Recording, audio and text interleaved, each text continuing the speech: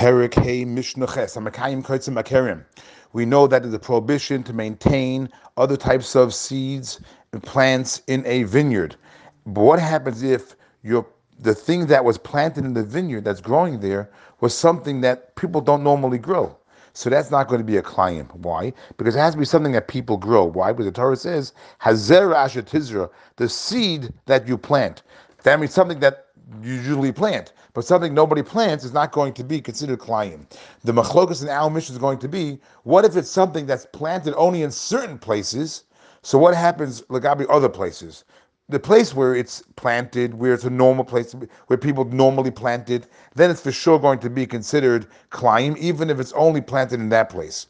But lagabi, other places where it's not normally planted, that's going to be machlokas. It says in Mishnah, Hamakayim kotzim akerim. If a person is maintaining these thorn bushes in a vineyard, and thorn bushes are used and planted in some places, planted in, the Rav says in Arabia, in Arabia, there it is planted because they use it to pasture the camels. So Rabbi Eliezer Omer, Kiddush. Rabbi Eliezer says it's prohibited everywhere. Kiddush, means prohibited. Everywhere it's prohibited to get hana from the vineyard as well as the thorn bush.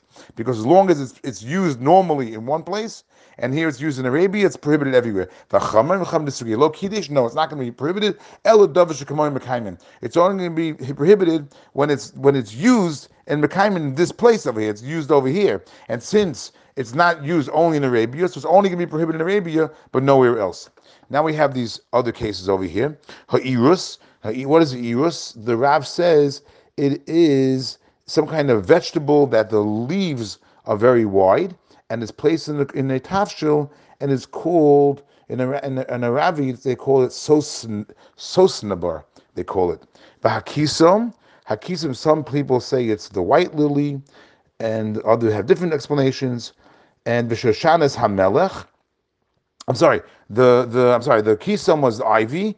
The shoshanas, some say it's ivy. The shoshanas hamelech, some say it's the white lily. The Rav says it's a type of a rose in balaz, and the chol min Israelim, and all other similar types of seeds.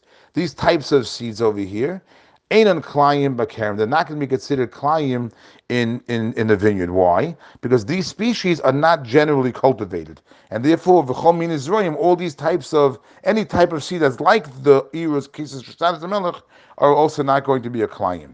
Says the Mishnah further, hakanbos. What's kanabos? So some translate as it's hemp. Cannabis, it sounds like cannabis. What's halacha? It's machlokas. B'tafin says eno klayim. It's not going to be klayim. V'achamom klayim. V'cham say it will be klayim. What's the machlokas? So it seems the machlokas is because this thing, let's assume it's hemp. So b'tafin doesn't consider hemp to be a klayim in the vineyard. Why? Because it's cultivated mainly for its fiber, not to eat, not as food. But acham say no. That since it's also cultivated for the edible seeds, therefore it's considered a klayim. And the Mishnah ends off, kinras, klayim b'kerem. What's kinras? And the artichoke is klayim in the vineyard. What's the chiddush that it said that this kinras, this artichoke is can be klayim, because this kinras is something that could stay in the ground for a very, very long time. It could last for years in the ground, and therefore one might think that's considered like a tree. And trees, we know, there's no klayim planting any kind of tree in a vineyard. So this might be considered like a tree. So the chiddush is, no, this is still a plant, and therefore there is the prohibition of klayim here.